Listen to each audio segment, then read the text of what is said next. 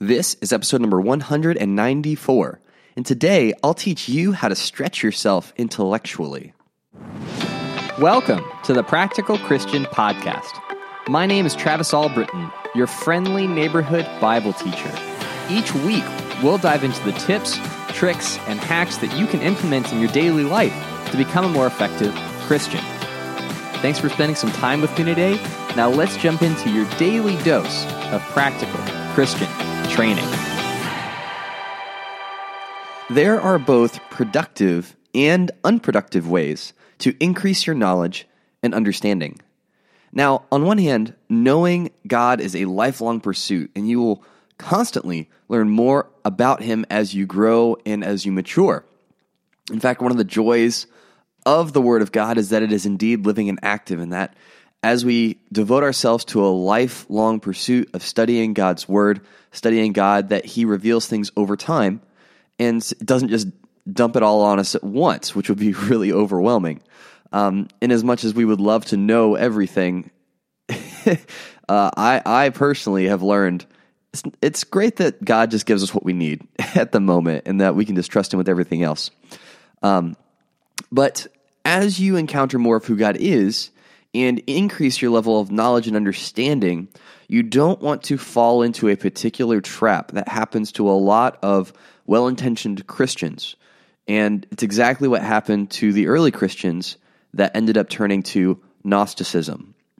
So I want to talk about what Gnosticism is and how it's easy to get sucked into that way of thinking, and then how to make sure that your pursuit of knowledge and understanding is balanced with a grounded spiritual life.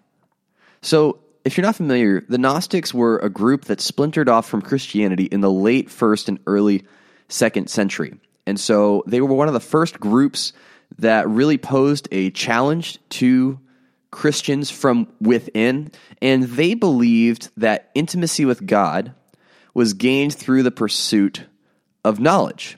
And that pursuit of knowledge and understanding and a higher level of understanding led them to some pretty outlandish conclusions. For instance, Gnostics believed that all matter is evil and the spiritual realm is good. So anything that has to do with your body, anything in creation, anything having to do with the material world is inherently bad, even though in Genesis 1, God said it's good. The Gnostics also believed that in order to achieve salvation, you have to get in touch with secret knowledge. Now, this is not unique to Gnosticism, but this idea of secret knowledge, or that, once you commit yourself to this way of thinking, eventually you'll uncover some truth that will essentially help you to ascend to a higher level of spiritual understanding. And that's how you receive salvation. It's not through Jesus, it's through this secret knowledge. And because of those two things, that all matter is evil, and that to achieve salvation, you have to get in touch with the secret knowledge, the Gnostics taught that Jesus was not actually the Son of God, and that He was actually an illusion.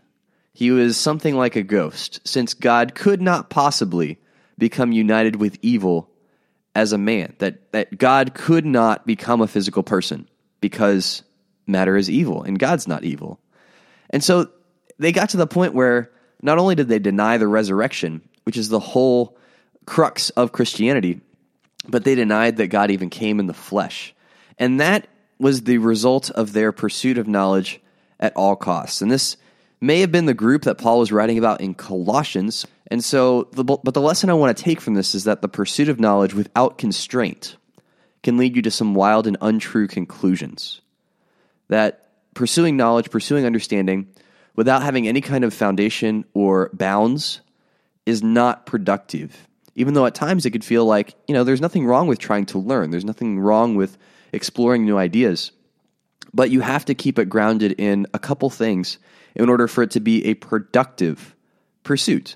The first thing you want to make sure you do is you outpace knowledge with love. The amount of effort that you put into growing in your understanding of God and knowing who God is, you should outpace that and outwork yourself in your pursuit of being more loving. And in 1 Corinthians chapter 13, verse 2, Paul says, "If I have prophetic powers and understand all mysteries and all knowledge, and if I have all faith so as to remove mountains, but have not love, I am nothing."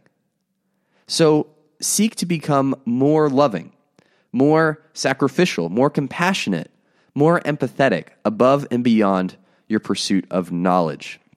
And it's absolutely true what Paul says in 1 Corinthians 8, verse 1, that knowledge puffs up, but love builds up.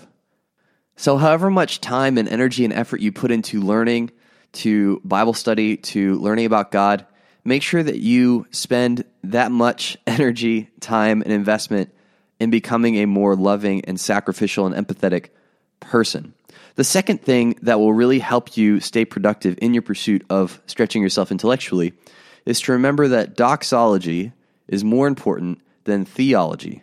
And all that means is doxology is how you live out your beliefs on a daily basis. Theology is the study of God himself. And so it's painting a contrast between talking about ideas, talking about thoughts and doctrines, versus what does it mean to live as a Christian on a daily basis? Because ultimately, the point of understanding God and the reason why it's so beneficial is because it helps inform how you should live on a daily basis. If you understand God deeply, but don't live it out, then you are not living the way that God wants you to. Having that knowledge, having that understanding has not benefited you in any way if it doesn't translate into your daily life. You know, the person who goes to church their entire life but lives as if God doesn't exist the rest of the week is not living a life that's pleasing to God. They might know everything, they might know all the right answers, but if they're not living it out, it doesn't matter. And that's the point that James is making in chapter 1 of his letter, where he says, "Do not merely listen to the word, and so deceive yourselves. Do what it says. Anyone who listens to the word but does not do what it says is like someone who looks at his face in a mirror, and after looking at himself goes away and immediately forgets what he looks like. But whoever looks intently into the perfect law that gives freedom and continues in it, not forgetting what they have heard but doing it, they will be blessed in what they do." And so just to kind of wrap this up, I'm not saying that you shouldn't pursue knowledge and understanding. You absolutely should. And I'm really a nerd when it comes to that kind of stuff. But that pursuit cannot happen in a vacuum. It cannot happen in and of itself. It has to be bound and constrained by these other principles. So make sure to keep your pursuit of knowledge balanced by also increasing in love for God and others, and in making sure that you are able to take the things that you learn and translate them into what it means to live a life that's pleasing to God on a daily basis. Well, that is it for today. Make sure to smash that subscribe button to get daily practical tips just like this one. This podcast is ad-free thanks to my Patreon supporters. If you'd like to partner with me in helping Christians around the world be more effective for God, go to patreon.com/Practical Christian Podcast and consider becoming a patron. And if this episode has helped you in some way, please pass it along to one person who would benefit from it. Every day is an opportunity to grow closer to God and make a positive impact on the people around you. Take action with what you've learned and help make the world a little more like heaven. Thanks for listening, and I'll talk to you soon.